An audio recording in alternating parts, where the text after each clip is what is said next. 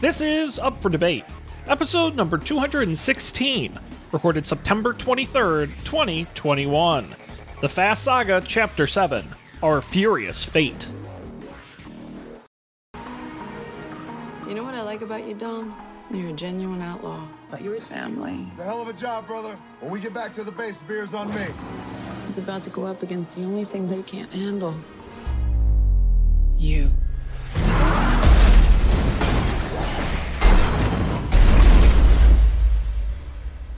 Did you ever think you'd betray your family the way you did today? Dominic Toretto just turned on us. Well. You look at that. I don't know why he's doing this, but that wasn't Dom. Hello, everybody, and welcome to this high-octane episode of Up for Debate. I'm Sean Jennings, joined as always by our own Carlise Giron. He gets credit for the name. It's Matt Mariani. Hello, Matt. How's it going, Sean? I realized that I thought about this pun for way too long. That's what I realized. It was like a real process trying to come up with a car related pun. I was gonna just go with Vin Diesel, but you don't even have to change his name. But I figured I would go with the villain, the wonderfully acted villain of the Fate of the Furious for today. How are we doing? You just want your son back. I just want my son back. No, Matt, I gotta be honest with you. I don't know how many more of these I can watch. They're really sapping my will to live. We've only got, what, two more? Just three more, maybe? Something like that? Two more. Thank God. Two more, Too Furious. I just can't. Any one of these on their own is fine. Doing them in a row, man, this is... And I was thinking about that the other day. I'm like, Matt suggested we do James Bond. A great movie franchise. Each film is different over the years. Unique, fun. Okay. Matt suggests we do Rocky. A really interesting franchise. Movies sort of change and are different throughout the years. They kind of tell a story of the times. I suggest Fast and Furious. A bunch of movies where cars race and explode. Shame on me. I'm not picking the movies anymore. Sean, I've got to be real with you here. I'm having a pretty good time with these movies. It's taken me a while. I've kind of warmed up to them, but I almost feel like they're family now. They're part of my family. Family is family. And you never turn your back on family. I'm going to miss it when we're done with these. No, you won't. I think I'm going to miss it even more than I missed Rocky and all the Bond. No. We've got more Bond coming up. We do. No, Matt, these movies there is a spin-off cartoon. There are video games. It's a whole multimedia empire if you're interested. I think I might take a hard pass on the video games, but I think, the movies, I'm probably content. I'm probably just okay. Are there novelizations? Do they have books that go along with these movies? Can you imagine? I don't believe there are. I'm going to double check, but I will say, if there are, that's the one thing you would get me to actually do for the show, is I would absolutely read a novelization of these, for sure. Fast and Furious Book Club? Well, there is the Universal Studios attraction. Are you familiar with Fast and Furious Supercharged? Yes, I watched a little bit of a video on that, but do elaborate. What about this? It's like a ride. It's an experience, I think. I was going to say, a ride is a bit of a stretch, because you kind of you get on a little... Definitely more of an experience. Tram, and then there's just these big screens around you with bad CGI of the actors doing action, and then it's over. It's widely known as one of the worst rides currently in theme parks. Oh, okay. I didn't know it had that rep. I'm going to send you a video to watch that takes you through the ride, and you will see it is such trash. That will explain all of the these 1-star ratings that it got. Yes, it is really... ride rating websites. It's so weak. It really is. It's an embarrassment. Nice. But we're not reviewing that today, Matt. You know what was not an embarrassment? Well, what was only sort of an embarrassment? Well, they tried their best. It was Fate of the Furious. 2017's The Fate of the Furious, the 8th in the franchise. All your favorites are back, and this time with more. Matt, what was your take on this one? My take overall, let's see where to begin. So, unlike you, I kind of broke these movies up a little bit. I think I had probably the most like separation between this movie and our previous movie. So I've got to try to retrack the memory here, re-naz the memory, and I have to say, I think overall, this movie wasn't as bad as I thought it was going to be. It was long. It was a long movie, but I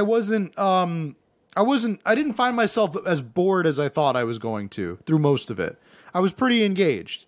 You had Charlize Theron, our new villain, added to the mix. I thought she was kind of an okay villain. Not really the best, but also it seems like somebody gave her they coached her to how to be a villain, because she did this thing where she was like whispering, and she thought like whispering was really evil, like whispering and talking like this makes you bad. It makes you a villain.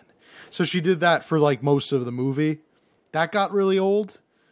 But this movie did some interesting things that no other Fast and Furious movie has done so far.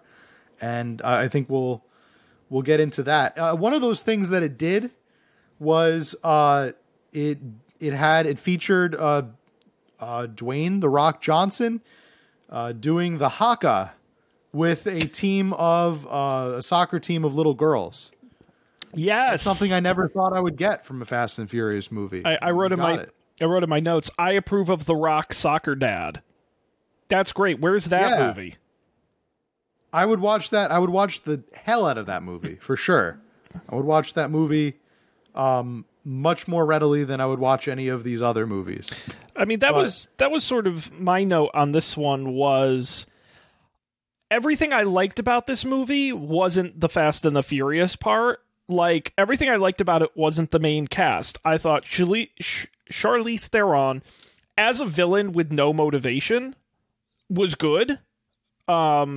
I thought she was villainous. I loved, and I actually am excited for Hobbs and Shaw, because I thought Statham and The Rock were really good in this. I think their prison escape is one of my favorite scenes in the movie. They're so charismatic, where the Fast and Furious actors are not in this one. And I think even Kurt Russell, I just thought everybody except for the main cast of the movie was much more interesting. We'll get into all this. The scene where Jason Statham is taking the baby through the plane, I was like, I want more of that. Like, don't just do cars shooting at each other. Like, we've done that. Like do something creative and interesting. Yeah, it was over the top and a little cheesy, but at least it kept my attention. And so I liked that part, not so much the rest of it. But Matt, would you like to dig into the timeline, the plot here? Yeah, let's start in Havana.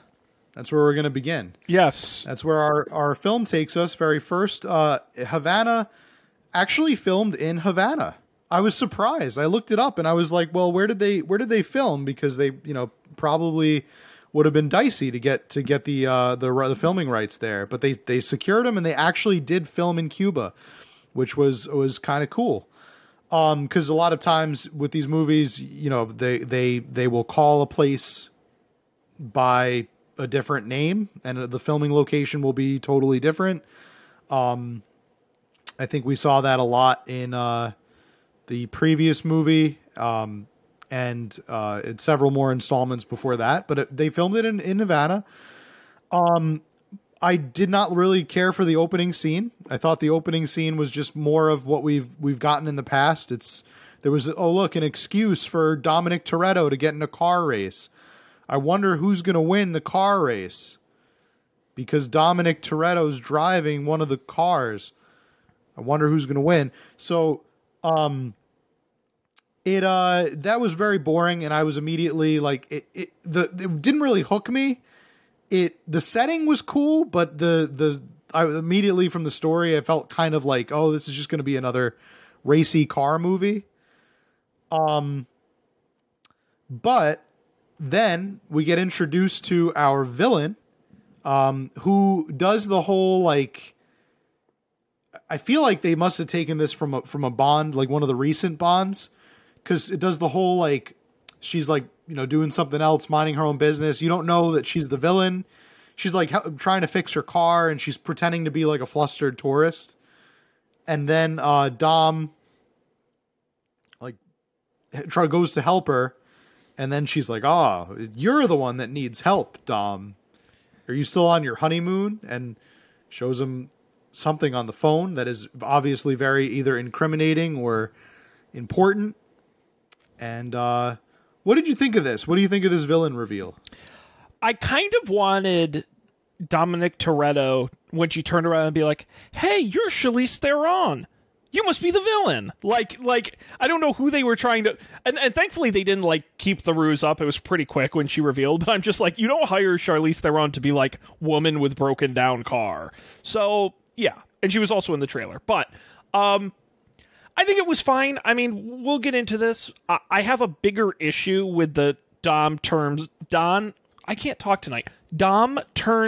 the team mechanic of this movie. I'm not a fan of.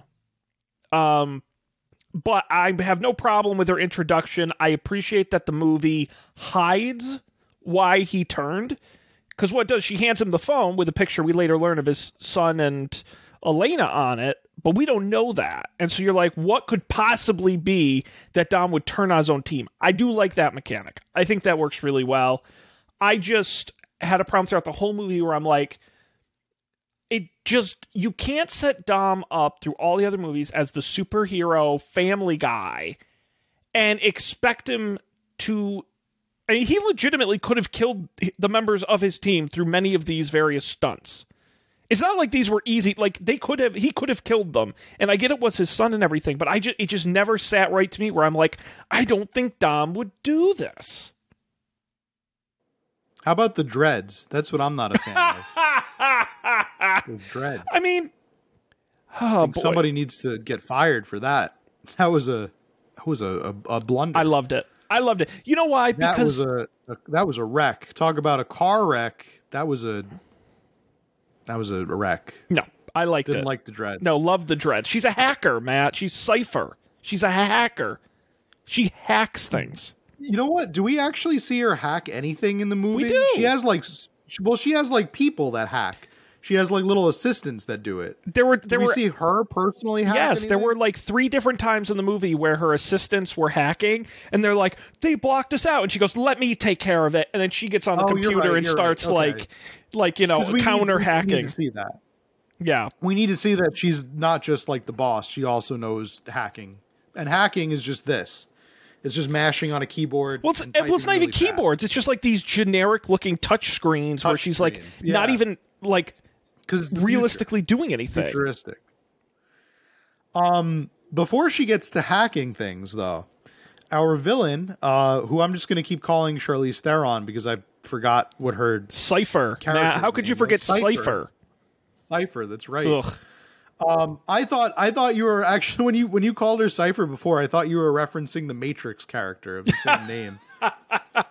No, I hope the movie wasn't either. Doesn't really hack in the movies, but he does betray the team, just like Dom in this movie betrays his team for the sake of his wife and, spoiler, their son. Well, not wife. We should be clear. No, it's not his wife. It's Elena. Letty's his wife. Who is his ex-girlfriend? Ex-girlfriend, right? Because they never actually get married. I don't believe so. Right. And is also the mother of his child? Yes. So you can probably see where this is going for Elena's character, because Dom is already married to Liddy, so probably not gonna be great. Not gonna end well. We then get Dwayne The Rock Johnson leading the girls in the Haka. One of my favorite movies in probably the entire franchise. One of my favorite scenes, rather, probably in the entire franchise. It is, it's one of those funny things with The Rock, and I'll even give it to Jason Statham as well, where you're like, you realize all these previous movies, you're like, wow, these are great, like, Paul Walker and Vin Diesel, and like, these guys are so good in these movies, and then you watch, like, Dwayne Johnson or Jay Statham, like, oh, these are real action movie actors. Oh, that's what it's, it's kind of like putting them in was a huge mistake, because by comparison, Vin Diesel does not, and that's, I think, part of the reason why he ended up feuding with Dwayne Johnson. He's not going to be any more movies. But you're watching it and you're like, he's so much better at this than Vin Diesel. Yeah, it was a little bit of upstage, and you got like the diva personalities of both of them. They're both essentially the same person, more or less. So, you could obviously see how their personalities would clash, and that was something that was important, like significant to this movie. This is like where a lot of the beef came out. I think Dwayne Johnson called Vin Diesel out on Twitter. I guess saying like called him kind of like a prima donna. Didn't use his name, but like very heavily implied who it was he was talking about. Said it was difficult to work with him, and I think also they're like barely on set together during any of these scenes in the movie. They have to kind of intentionally keep them apart, and because things got so bad, like beefing between them. And I thought that was just, it added an interesting flavor and just interesting twist, spice to this movie. Like they had to have, I think they talked over the phone at one point, but it was no like face to face contact. I do wonder if that was where they got the whole idea of like, well, let's make Dom go rogue and like betray the team so we could film scenes with him, not with the crew, doing like other stuff. Yeah, maybe. I think part of it too is though, and no franchise does more tropes than the Fast and the Furious, but it is such like when you have to make 10 of these movies, one of them eventually going to be the main guy becomes a bad guy, but is actually, I mean, this one, Deckard Shaw, who is the bad guy in the previous film, is helping the team. That's just one of these franchise things where it's like, sometimes you're good, sometimes you're bad, sometimes you're, and people rotate in and out. So I'm sure they would have gotten to it eventually either way. Yeah, that's probably true. They probably would have crossed that bridge at some point. The first time we see the team back together, of course, Roman is there, and he screws up right away. He plants too many explosives in the thing, and the thing explodes harshly, and but they escape just narrowly. They're doing some mission or something for I think for Mr. Nobody. Yes, they are. Luke Hobbs recruits Dom and his team to help retrieve an EMP device from a military outpost in Berlin. It also includes, there's many action sequence things in this movie where I'm like, I don't know if that's cool or ridiculous, and this scene included where Tej has the remote-controlled wrecking balls, where he pushes the button and the wrecking ball comes down and smashes all the guys, and I'm like, I don't know if that's cool or just stupid. But you're right. They get it. Luke Hobbs says, "Hey, good job, Dom. We did it. I'll see you back at base." And Dom goes, "I don't think so." And then he turns the car and crashes into him and steals the EMP, turning his back on the team. Hobbs gets arrested and locked up in a high-security prison. And it is in the same... They put him conveniently right next to, in the cell right next to... one of our former villains, Mr. Shaw, and they're like facing each other. I was looking for his older brother, his name, his first name, Shaw. What's Shaw's first name? Deckard. I'm blanking on it. Deckard, right? Deckard Shaw. Owen is his brother, right? That's right. Right. Deckard. So it's Deckard Shaw. He's in the cell right next to him. And this is where one of the best lines in the movie is said. The trailer line. That was the big line from the trailer. Is it? Are you sure it's the one I'm going to say? Which one are you going to say? Let's say it at the same time. I will beat your ass like a I'm gonna Cherokee beat your drum. ass like a Cherokee drum. Okay, Yes, yeah. it was in the. Great I line. remember it. Do you know those like idiot people who quote the trailer even though they've never seen the movies? That was one of like. yeah. There was that line. And by the way, this movie does not have a lot of jokes, which kind of bummed me out. And every single one of them was in the trailer, including the later scene where Roman says, "Why are they shooting at me?" And Tej goes, "I don't know. Maybe because you're in an orange Lamborghini." And he goes, "Shut up, Tej." That was in the trailer. Like legitimately, all the jokes were in the trailer, which was kind of a bummer. That is kind of sad. But you know what? They didn't spoil the big Helen Mirren reveal, which we'll get to. Yeah, I have thoughts on that. The trailer didn't ruin that. Yeah, no, I thought that was a great line. It just perpetuates the middle school humor of all of this. Like, well, and there was another just basically just testosterone fueled axe spraying like little boys at heart. Well, there was a later line when they're both out of prison where Hobbs says, "With all due respect, Captain, when this whole thing is over, we're going to find a location and I'm going to knock your teeth so far down your throat, you're going to stick a toothbrush right up your ass to brush them." A great Rock, classic The Rock line. Oh, great. Yeah. No, these are just great. There's probably compilations out there. Oh, you can absolutely. just get all of them. Yeah, one after the other. Then Mr. Nobody basically has an arrangement, I'm sure, with Hobbs that he's going to break him out of jail, but Hobbs instead decides that he's going to break out and also break Shaw out so that he could hurt and maybe even kill a lot of the guards that are there. And also a total allow unnecessary Shaw to risk. escape. Because what pisses me off, and again, another line from the trailer is Kurt Russell is waiting outside the jail and he goes, "What took you so long?" And I'm like, dude, you probably could have just walked him out of the friggin' prison. Like, come on, man. Well, he says, I think he says something along the lines of like, "You don't have to do this. Oh, we're gonna like." He says it over like the speaker in his cell. He's like, "We're gonna break you out tomorrow," or something like that. And then Hobbs is just like, "This is the way it has to be." He says like some stupid, "No, that's not the way it has to be. You can just wait and just be let out." And he's like, "No, I'm going to get out the old-fashioned way," or something, which totally unnecessary action scene, waste of resources, possible waste of lives. Think about all the workers' comp you now have to pay all of those employees who got hurt during the prison break and now can't work because they're going to be on disability and medical leave. Yeah, and think Totally about all expensive and dumb risk.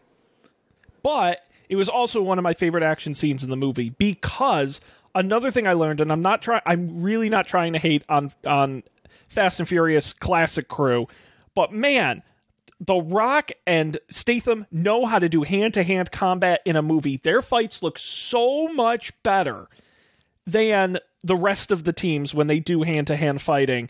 And just watching them go through with the slow-mo and the camera trick where you flip a guy over and the camera spins and all that. Man, I was watching that and I literally was like, I cannot wait for the spinoff with these guys. This is so much more interesting.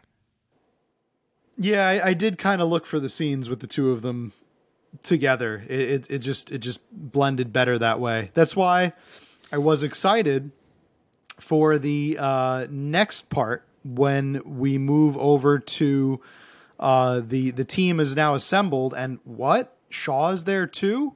They introduce him, and he's part of the team now.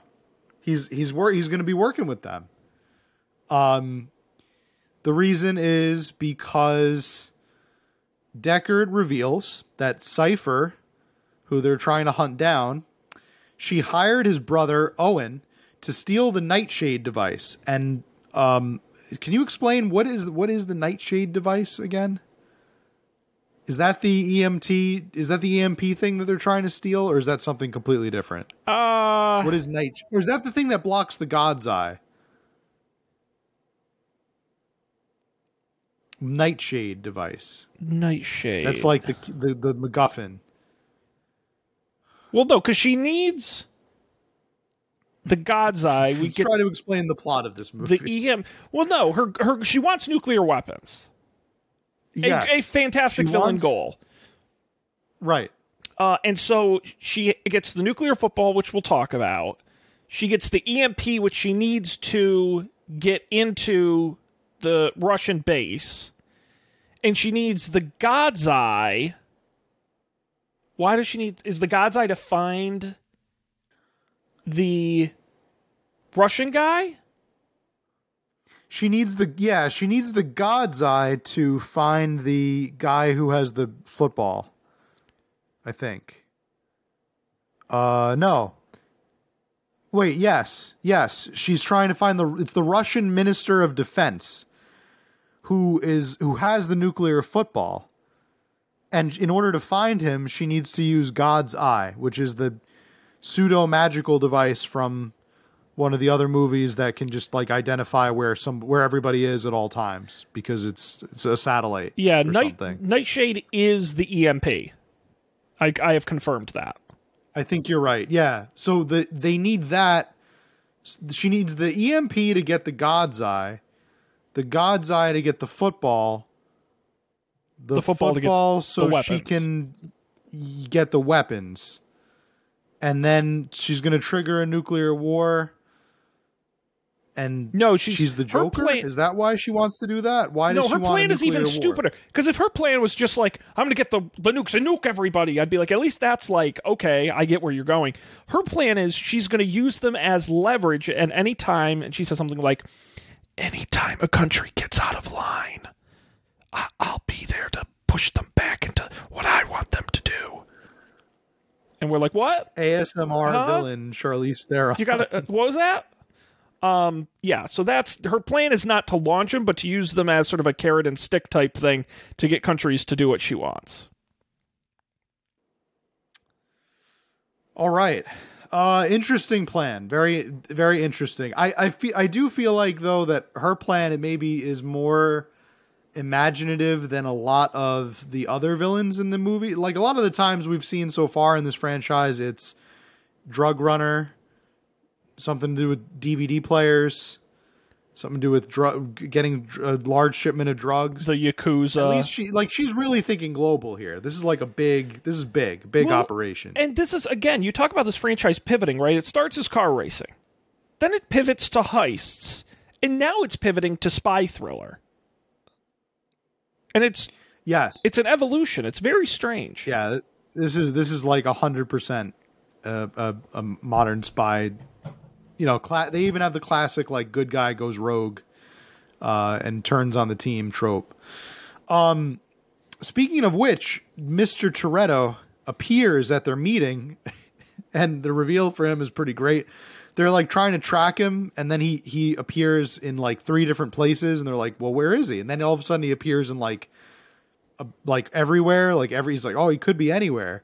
And then he's like, he's like, Mr. Nobody is like, and I think that Kurt Russell does a great job of selling the line where he's like, that's interesting. I'm like, why is that one interesting? And he's like, because that's right here. And then the glass blows up, and there's Dom and Cypher. She didn't even send like a hench person. Very, very odd choice. They're brazen, absolutely brazen. She's there with him. They throw like a concussion grenade to knock everybody out.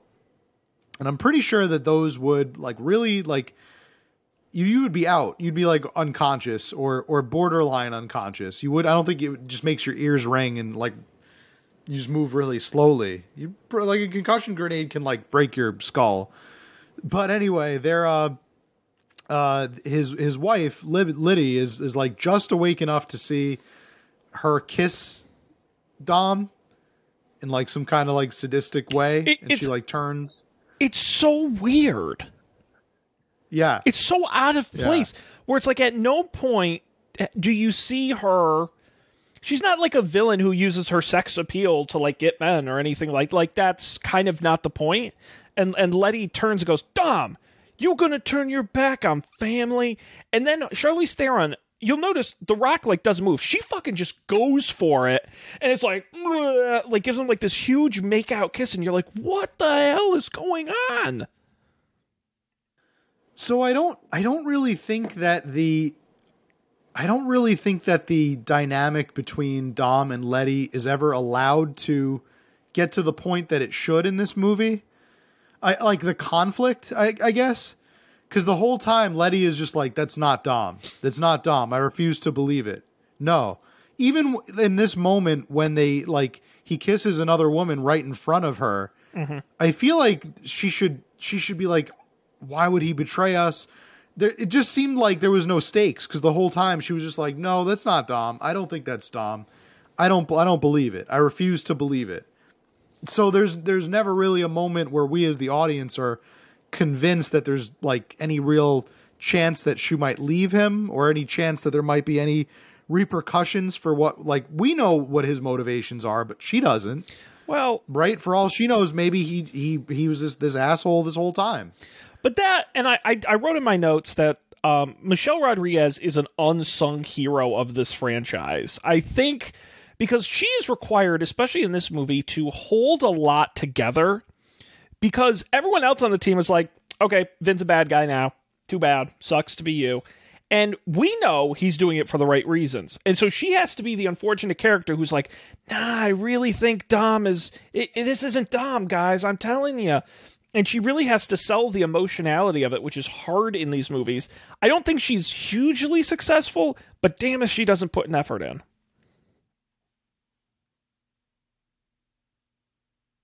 Yeah. I don't think it's really the fault on the actress. I think it's more... I think this is more a writing issue. Oh, I don't think that they really write her well, because they don't. I think that they just deprive her of like making a natural choice that she would. That I think that character would make in that situation, which is like, you know, you just saw your husband making out with another woman, and instantly you're just like, no, something must be making him do this, instead of being like your like natural reaction, which would just be like feeling betrayed in that moment. But I had to Google choice theory for something that we're going to talk about coming up involving Cypher and our anti-hero Dom in this movie. But Cypher now has the Eye of God. She's got access to it, and she's going to use it to get the things that she needs to get. And we're going to New York, next, Matt. Sean? She got to steal the nuclear football. We're going to York. Hey, I'm walking here. So, yeah, we're all walking. We're walking here, but we're not driving here because somebody else is doing the driving. All these cars are now just driving on their own without people in them. Again, another thing where I'm like, this is either a really fun and clever idea, or this is the stupidest thing I've ever seen, and I truly can't tell. How does this movie do it to me? Because I'm watching it, and I'm like, obviously cars don't work this way, and even though they do have tech, they can't just start driving themselves. But at the same time, it's like, but what if they could? And you could control them and just, like, create a mass of cars, like, just doing crazy shit. But also, no one could possibly control all of them at the same... Like, it blew my mind, and not in a good way. I was going to ask, is there any like real like hardware in a car, in the circuitry, that would be like I know that this is the movie that we're talking about here is the movie we're talking about, but like, I just don't know. Is there like a central CPU unit? Is there like a mechanism in a car that could be accessed via a computer, like an external computer that would like control the engine and the steering wheel and everything? In the most futuristic of new cars, the Teslas of the world, yes. And people are genuinely concerned that someday that might happen. Not in, one out of every 10,000 cars has that. So no, you're not going to get a city's worth of cars to go nuts and start running shit over. Well, yeah. She's hacking into all these like old cars that. Yeah, it's like a 2003. I thought it was just kind of. I guess it was a mechanism for our heroes to use like older cars it's like now you got to use these like throwback cars because they can't be hacked because they're old school, and that was just a vehicle to get them to really do that. Very strange. Yeah. So all these cars are going crazy. They're going nuts. They're bumping into each other in New York and causing havoc. I will say it was pretty good CG work. I was kind of like impressed the detail. They even had like people like running out of the way and like dodging these cars from a distance, and I kind of enjoyed that. I really made it feel like it was believably in New York when it was obviously like a backdrop. Or most of it. Yeah, so they're all auto drive. Yeah, they car fight with Dom. They use some like hooks, and they're pulling cars around. They try and capture Dom, but of course he's Dom, so he can get out of literally any situation. And they steal the nuclear football from the Russian defense minister. Yeah, I thought this was interesting when he has like a big shield in front of him, and he's dressed in like this riot gear, sort of like almost like a Mad Max kind of figure. He looks like he's got all this like armor on. He was Terminator Dom, and right, he becomes Terminator Dom. And does he have like some kind of saw that he uses to like chainsaw his way into the car? Yes, right? It's very ridiculous. Yeah, from the roof. Yeah, it's like he came prepared. Like he was suited up with all this gear because he knew this is what he was going to have to do. He gets the nuclear football, and then they win again. And this is where he I think where he runs into Liddy here. Like Letty, he runs into her like on the street, and this is where she confronts him. And the henchman's about to kill her, right? The bearded guy, yes. Bearded Ginger. Yep.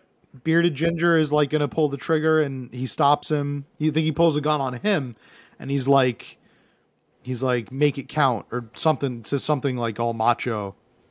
And anyway, he lets her go, and that's something that he's going to pay for in later on. Yes. Now. Matt, can I talk about the nuclear football for a minute? Yeah, okay. Do you know what a nuclear football is and how it works? My base level knowledge of what a nuclear football is, I think it's like the keys. Is it like the code for nuclear weapons? It basically is. So it's basically, I mean, it's literally just got like a book full of codes and other things in it, but it doesn't just like give you unfettered access to like you push. There's no like button in it you push to launch a nuke. What you do is the president opens it, gets the code, and calls somebody, and it's verified like 8 different ways, and then 2 different people with the keys have to turn and use them.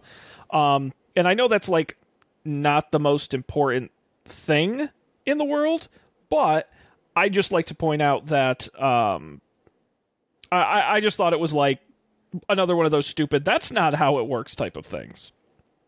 Right. As soon as Charlize Theron gets the football, I think the rest of the world leaders would just laugh at her and be like, good luck. Russia would just be like, we're just not going to launch we're just not going to launch them. Like it's not an automatic process. Like someone else has to push the button. She has the football. She has all the power. She's going to be able to launch it. But you have to remember, though, she is a hacker. So who's not to say she didn't hack into a bunch of emails from, like, government officials and she knows all the codes and stuff. But, I mean, they easily could just be like, wait, you're not the president. Yeah, I mean, she really doesn't You have... don't sound like the president. Very silly. It would, yeah. There's a lot of hoops to jump through, but this is the Fast and Furious movies. Most people watched that. They were just waiting for the next car scene to go, so cars would go fast. So, yeah. So she's got that nuclear football. Also, wait. Isn't it? It's the Russian nuclear football, yes, not the American one. Because she steals it from the Russian Minister of Defense, that's right, who's in New York City. Who's carrying the nuclear football with him in New York City? Why is he in New York City with the nuclear football? For a meeting? Why? But why? Did he grab the wrong bag? It's a good question. He accidentally grabbed the nukes. Yep. I guess his favorite lunch is back in Moscow or something in his actual suitcase. Yeah. Oh, no, I grabbed the wrong bag. This is not borscht. This is nuclear code.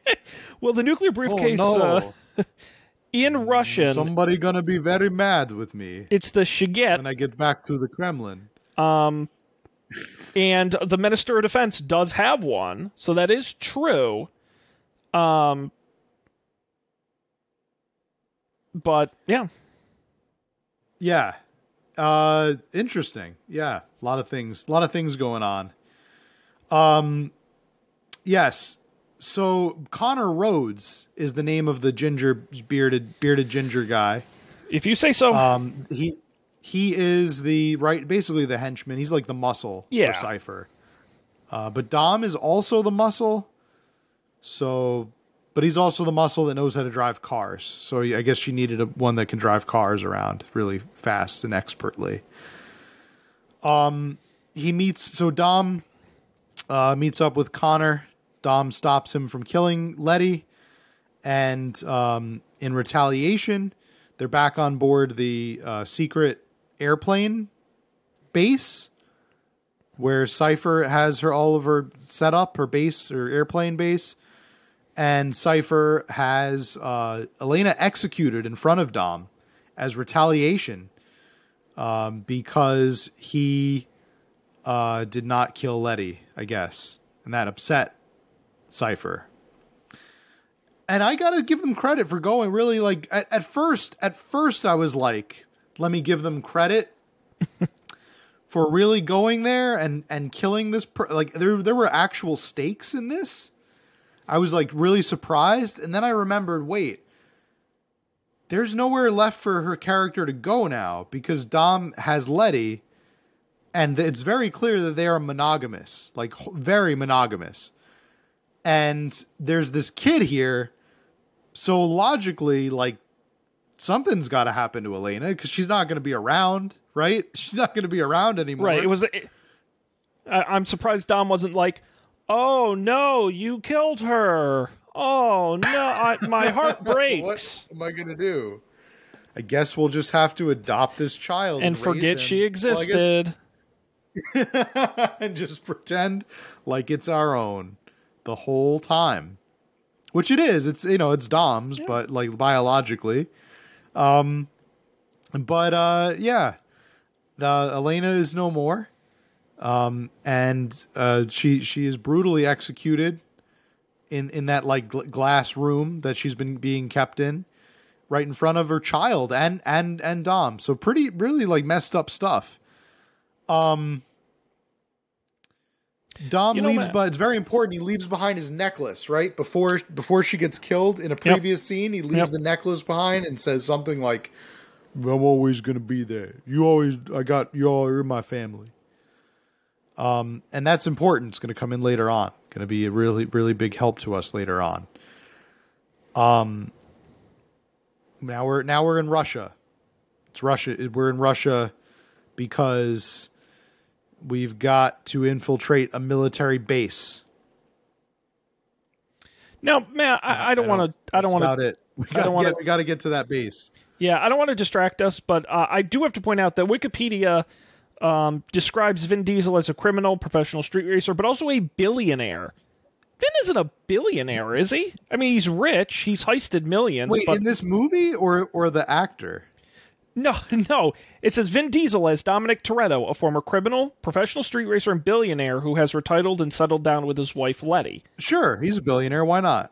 Why would he not be a billionaire? Well, if you called him a millionaire, I would believe you. But no, he's got a billion bajillion dollars, Sean. So that's how much money he's stolen over the years. He made some very wise investments. Well, it has to be because the only movie where it really explains that they're stealing money is they steal $100 million that they split between like 10 people.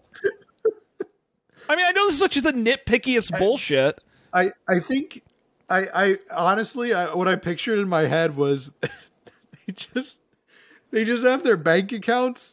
And like we see how much money they all have, It just says in like scrawled handwriting, Dom has $1 million bajillion dollars, and like dollars is spelled wrong. It's got like a Z. Dollars spelled with a dollar sign as an S. Yeah. He's just got whatever. He's got a lot of money and whatever. But you're right. It's very hard. It's really not practical to believe that he's a billionaire, but Anyway. he is, because the movie needs him to be, I guess. The movie doesn't even really need him to be a billionaire, but No, a whatever. millionaire He's would've Dom been fine. Toretto. He's cool, and he drives cars really fast, and they're expensive cars, and so he's a player with the ladies. So he's got $1 billion. It's just like, I don't know. It's very silly. I don't think there's any like evidence that he could be a billionaire, unless because he works for Mr. Nobody. Does Mr. Nobody just give him all the money because he's got all the money? I guess He it works doesn't. off the grid. I guess if you're Dom, money doesn't matter. Just life happens to you. Family matters. It's just family. That's right. You can't put a price tag on family. Matt, you're right. We are moving into the final action set piece of the film. Before we do that, Yes. before we get into Russia, I wanted to talk about this axiom of choice, because all of a sudden, after she shoots Dom's wife in the head, in front of him and in front of Dom and his son, his infant son, she feels the need to explain an intricate form of game theory to the audience. And I thought it was just so out of place here for this movie, because this is not the audience that is going to like sit down and get in the weeds on game theory and the axiom of choice, but she explains it anyway, nonetheless. And I thought this was such a jarring moment for the film. I'm going to try to find exactly Yeah, good luck. what she says here. I don't think anyone took the time to write it down because it was useless. No, that was in my notes. I said Charlize makes this role good. The dialogue is terrible. Also, bad plan. It is just such a bizarre way to justify what you just did, and like try to make it make sense to the person who you like did it to. Okay, it's oh, and this one was good too. This is when right before, I think it's when when he goes, she's like, she explains this like choice theory, and Dom just goes, I got no choice. I got no choice. Like he's yelling it, like bangs on the glass. I think it's right after she explains like the game theory to him. I'm really disappointed I can't find the exact quote. I didn't make the notable quotes, unfortunately. No, I guess it didn't. It was it was just a moment in time, I guess. It was this whole big like rant about theory and making your own choices and not living by the rules, and I'm also I'm on a page for eight Fate of the Furious lines that made me an instant fan. One of them is in Russian. I'm not really sure why Must have been a good line. The guy says, "What is that?" in Russian. That was when Dom is on the roof of the guy's car. Yep. He says, "Sto takoi." I probably completely butchered that, but that means what is that? And that's when he discovers that Dom is about to hacksaw his way into the roof and steal the football. And of course, Sean, you'll be pleased to know, I'm going to knock your teeth so far down your throat is number 4 on the list. Hey, Rex got the best lines, man. Yeah, It's that's a good. pretty solid line.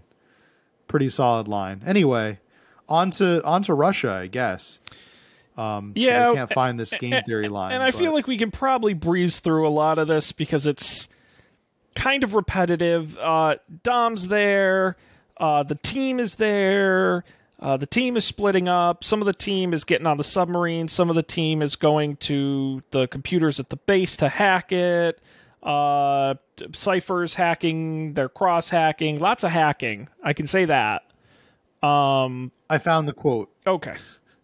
Sorry, I found the quote. She says, "Have you heard of choice theory, Dom?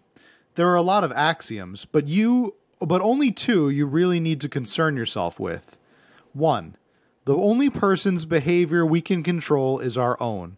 And 2, the only true thing we can give another person is information.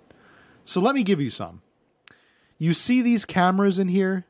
The moment you make a move, highly paid men with weapons will make their way into this room with one very specific instruction. It's not to save me, it's to kill your son.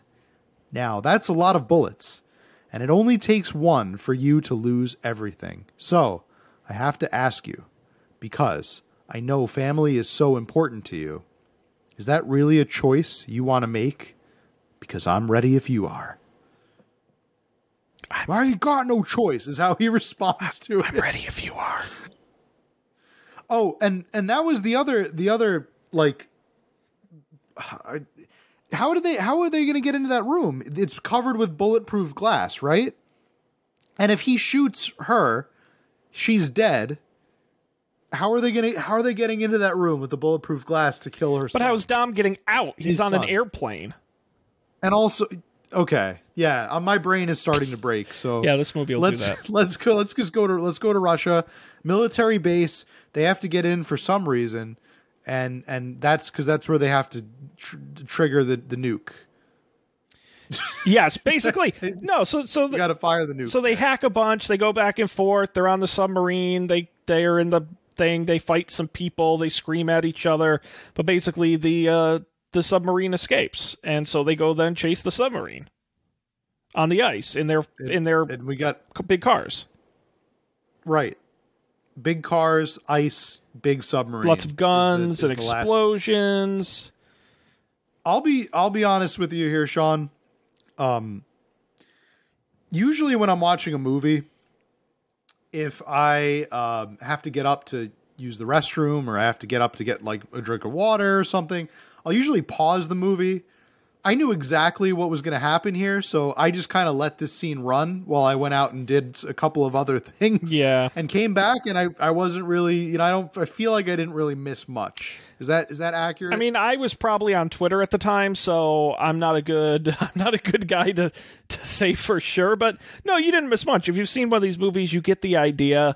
There's hijinks and there's action and whatever. Who cares? I'm going to say the cars went really fast. Yeah, some of them crashed the and guns exploded. went really loud and boom, and there was a lot of explosions. And there was a submarine and all this kind of stuff.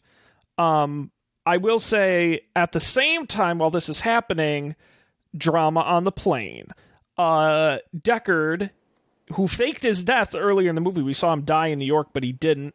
Deckard and his brother Owen, really doing like the whole Batman Two-Face routine with his burnt face from the 2 movies ago, have snuck onto the plane with the help of their mother, Magdalene, played by, in believe it or not, an uncredited cameo, Helen Mirren.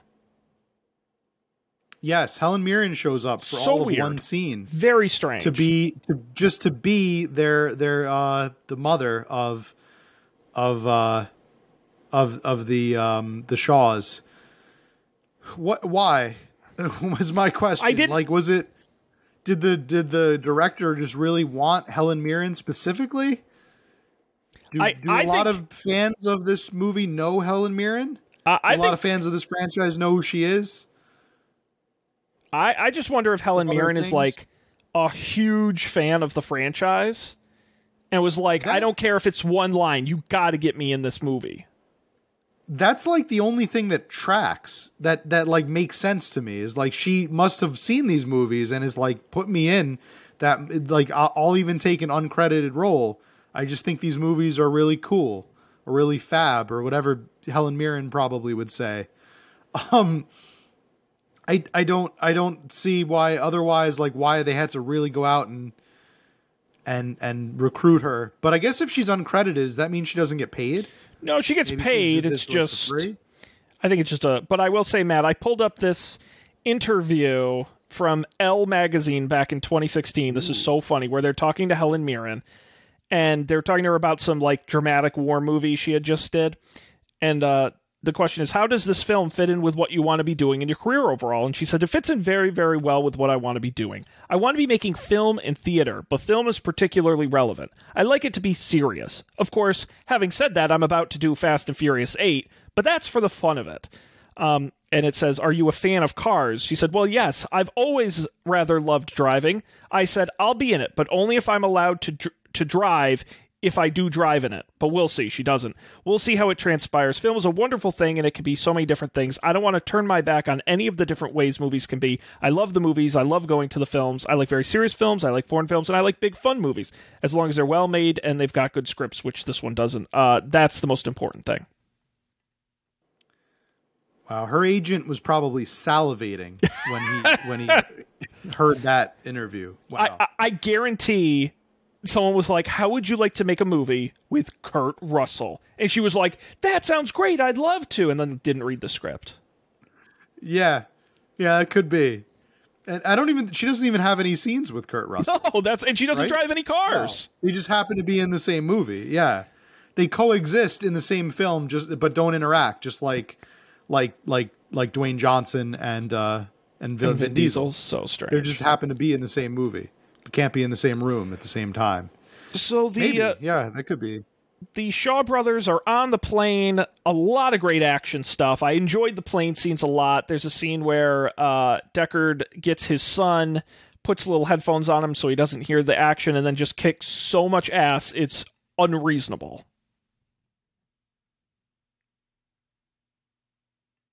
Yes, that was actually probably my favorite scene in the entire movie. Was aside from the soccer scene with The Rock coaching a soccer team, girls soccer team, amazing. The baby on the rescue, the baby rescue of Dom's son. I don't even care how we got there. It was a really cool and well done scene.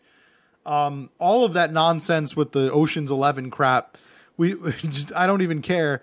The little comedians show up again. The two Spanish-speaking funny guys who just thank God they were in one of these movies. They're just cashing checks, man.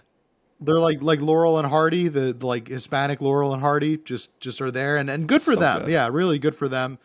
They just needed to get paid, so that was why they appeared in one really quick scene, half of a scene really.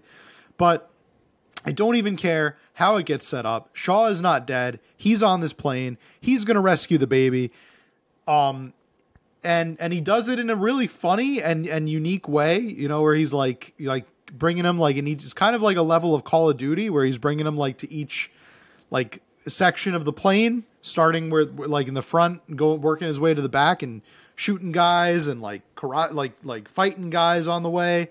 And the whole time the baby has earphones on and is listening to nursery rhymes or something. And my favorite line, I think, of the whole segment was he smells something and he's like, was that you?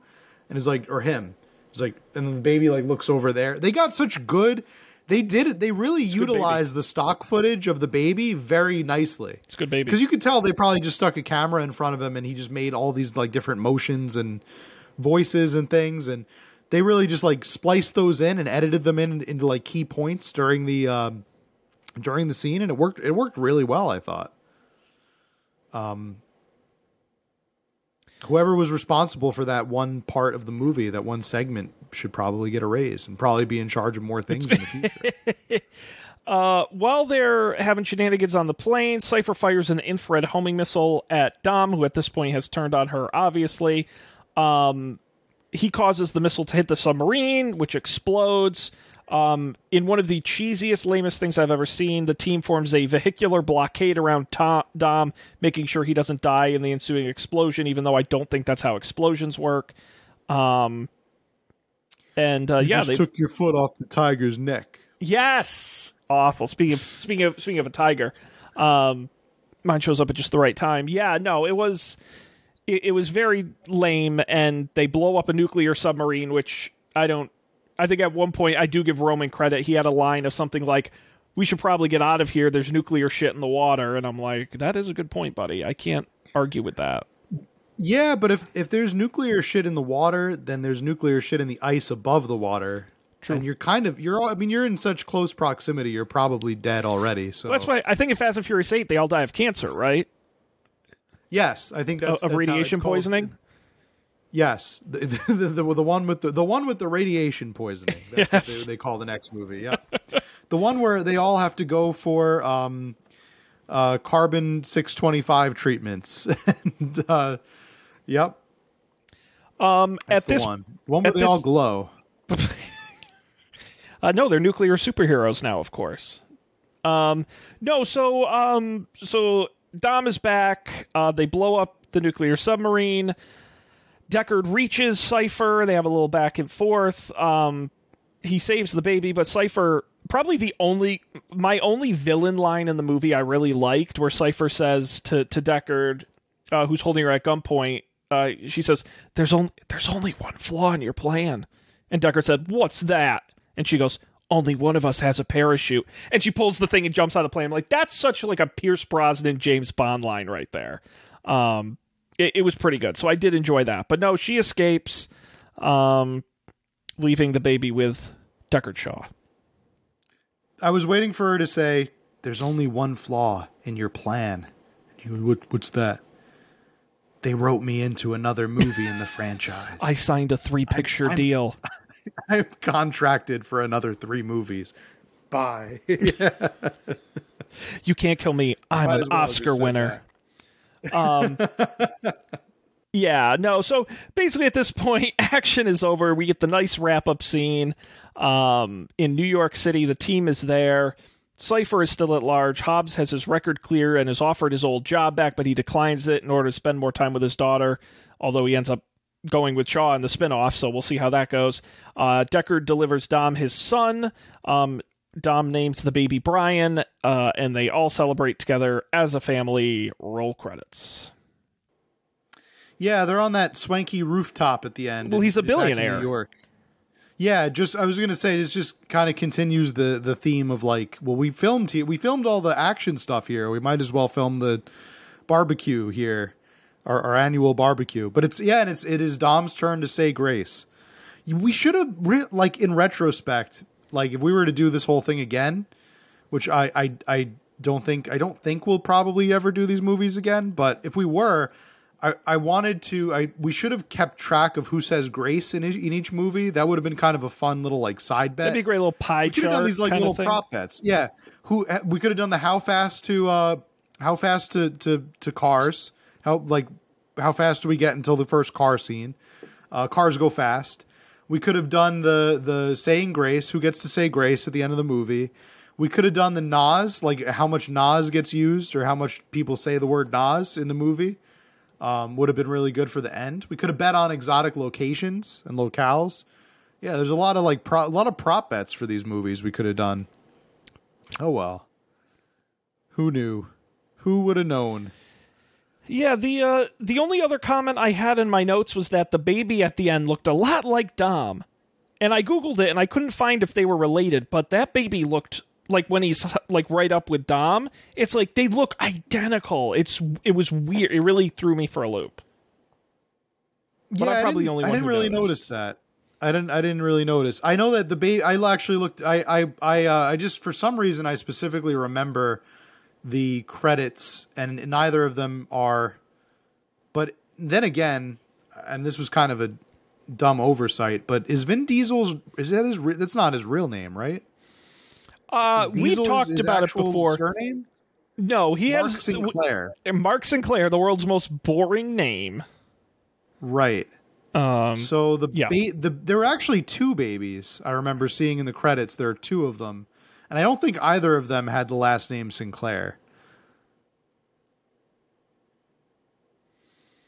I'm looking to see if he has a son. Okay, well you do that. Fate of the he has a Furious. daughter, Pauline, named after Paul Walker. Oh. Was that before or after Paul Walker died? After, Okay. but before the movie. Okay. I was gonna say 'cause if it was no, before, actually- it'd be kind of weird. Okay. That could have been his daughter in the movie. just based His on like, daughter? yeah, his daughter Pauline was born in 2015. This movie came out in 2017, so she theoretically could have been a Okay, baby it during could have been. shooting. Sure. I'm trying to find dig up the credits and pull it. But I remember seeing two names for the baby. So I think they got like a stand-in at some point. I don't know why you would need to have that, but it could have been. Oh my God. It could have been. Vin Diesel's going to be in Avatar 2. Is he going to mumble? Is he going to be a mumbly avatar? Or try and Navi? see if- Navi are the name of the avatar people? Oh, it just says an What is undisclosed Avatar role. 2? What is it going to be about? I don't know, but we're definitely... Honestly, it says here the premise. Jake Sully and Neytiri have formed a family and are doing anything to stay together. However, they're forced to leave their home and explore the different regions of Pandora when their old threat returns to finish what they started. We're definitely doing the Avatar franchise on this podcast. I have thoughts. Okay, there are only 2 movies, so I'm good with that. Well, there's only one right now. Yeah. But they shot, I think, like 3, 4, and 5, like all at the Yes. same time. I was going to say, if you want to do the Avatar franchise, I'm game to do it. But we might have to wait until 2029 to, Quite a ways to out. even start to have a trilogy. Yeah. But I think that about wraps it up. There's no like central credit or mid credit scene for this post credits. Nope. This is just it. We're waiting to see what happens next. Matt, any other thoughts on the fate of the Furious? The fate of the Furious, it seemed to be a very ill fate that started out as a pretty bad, and then things got worse, and then the team recovered because of family. That's kind of my story, and I don't think I have any much else to add about the production. I will just kind of add, because we never mentioned him, and he's not worth mentioning, so it's good that we didn't really bring him up, but that they gave Mr. Nobody like an assistant, this like punk intern that just sucked. Yeah, I just hated every little scene that he was nobody. in. Scott Eastwood, a guy who's in a ton of movies, but you forget he's in movies. Scott Eastwood. Yes. He was like the government guy in Suicide Squad.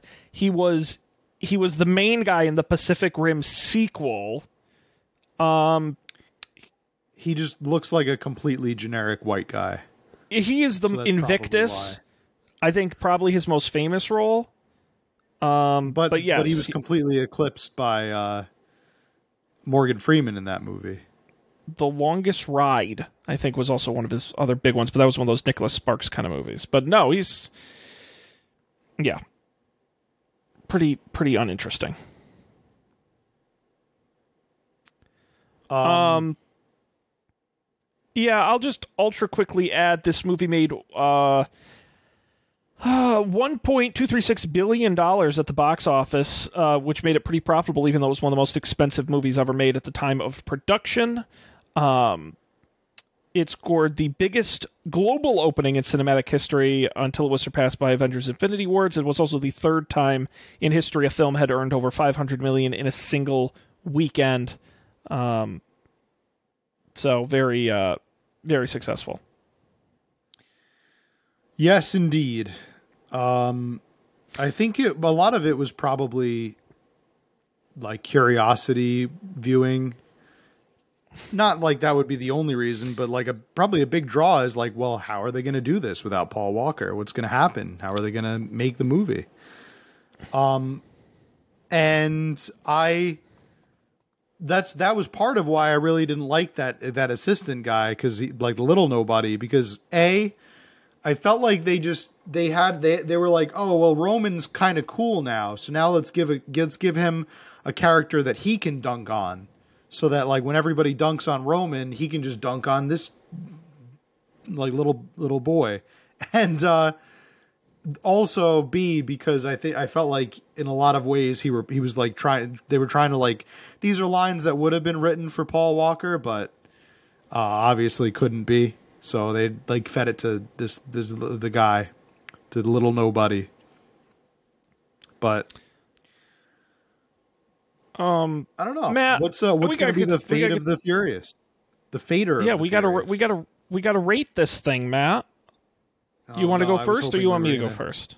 I was hoping we were going to get away without doing our rating scale here. I'll rate first if you want to think about it. Okay. Yeah, that sounds good. I'm noticing an interesting trend with this franchise in that every other movie is good. 1 is good, 2 is not. 3 is good, 4 is not. 5 is good, 6 is not. 7 is good, 8 is not.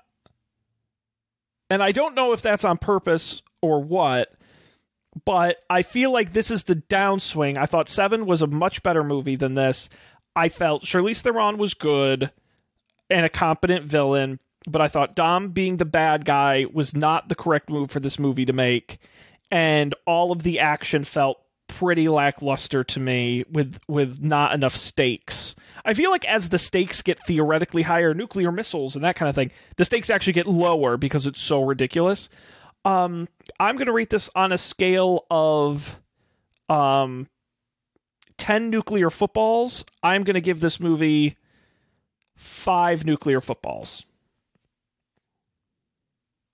Right in the middle. There are worse ones in the franchise, but this definitely wasn't one of my favorites. Yeah, I think you landed pretty close to where I was kind of settling. It's almost like seeing 2 movies and wanting to rate both of them in different ways. You kind of had your cars go fast movie, but you also had your spy movie thriller. And for what this movie does as a spy movie thriller, I would, as mind-bendingly stupid as the actual like plot and conflict was, and villain motivation and all of that we kind of picked that apart. I think the way in which it was executed, I think you really have to say something for like the special effects team that took part on this and made this stupidity a reality, like in our, at least in our mind's eye. I would probably land somewhere between like 4 and 5, probably 4. I was solid right in the middle. I'd probably say like a 4.5, 4.5 nuclear submarines, in terms of action. But then also for the cars go fast and furious, I was very bored for most of that crap. And like, I think this was maybe one of the worst ones, because all they did was just like put them on ice and then put them in New York City. There was nothing really super cool for the cars go fast segments in the movie. So I'm going to give that 2 bad hairdos with dreadlocks. 2 dreadlocks out of white lady dreadlocks. 2 white lady dreadlocks. Yep. Wow. But you got the 5 nuclear submarines. So there you go. Well, Matt, maybe not our favorite, but I'm definitely excited for our next film. Next week, we will be covering 2019's Fast and Furious Presents: Hobbs and Shaw, the spin-off film starring Dwayne Johnson and Jason Statham, plus Idris Elba is coming in as the villain. I'm very excited for this one. By the way, the necklace, Dom's necklace was a tracker. I don't think we ever circled back to that. I wouldn't have been able to sleep tonight if we didn't. If our audience didn't get that, he leaves the necklace on the hook. And he says, I'm always going to be there, and it turns out to be a tracker, and that's how they know where the baby is. Yeah, it was very easy to trick the untrackable plane. So good job, Dom. I think they might have edited that in post, because they were like, oh, how are they going to know that? Because she scrambled, they can't use the eye. How are they going to know that's where the plane is? And then they probably like filmed him putting it up there, like, and edited it in post, is my guess. Yeah. Mm-hmm. Very silly. Matt, we're going to wrap it up here unless you got any other Fast and Furious thoughts. Just 2 more left. I think that about covers it. Only 2 more. I'm kind of sad. We're almost at the end of our road. We took it a quarter mile at a time, and this is where we wound up at this sunset. So we're almost there. It's going to be great. We hope you come back and join us next time Of course, upfordebate.tv is our website. You can go there and get all the past episodes in the archive, including all the past Fast and Furious movies. You can subscribe wherever you get your podcasts. Check us out. Just search Up for Debate, with the video version being on YouTube. And, of course, you can follow us at Up for Debate TV on Twitter, or email us upfordebatetv@gmail.com. That's going to do it for us here. On behalf of Matt, I'm Sean. Thanks for joining us, as always. We'll see you next time for more Fast and Furious Presents Action on another Up for Debate.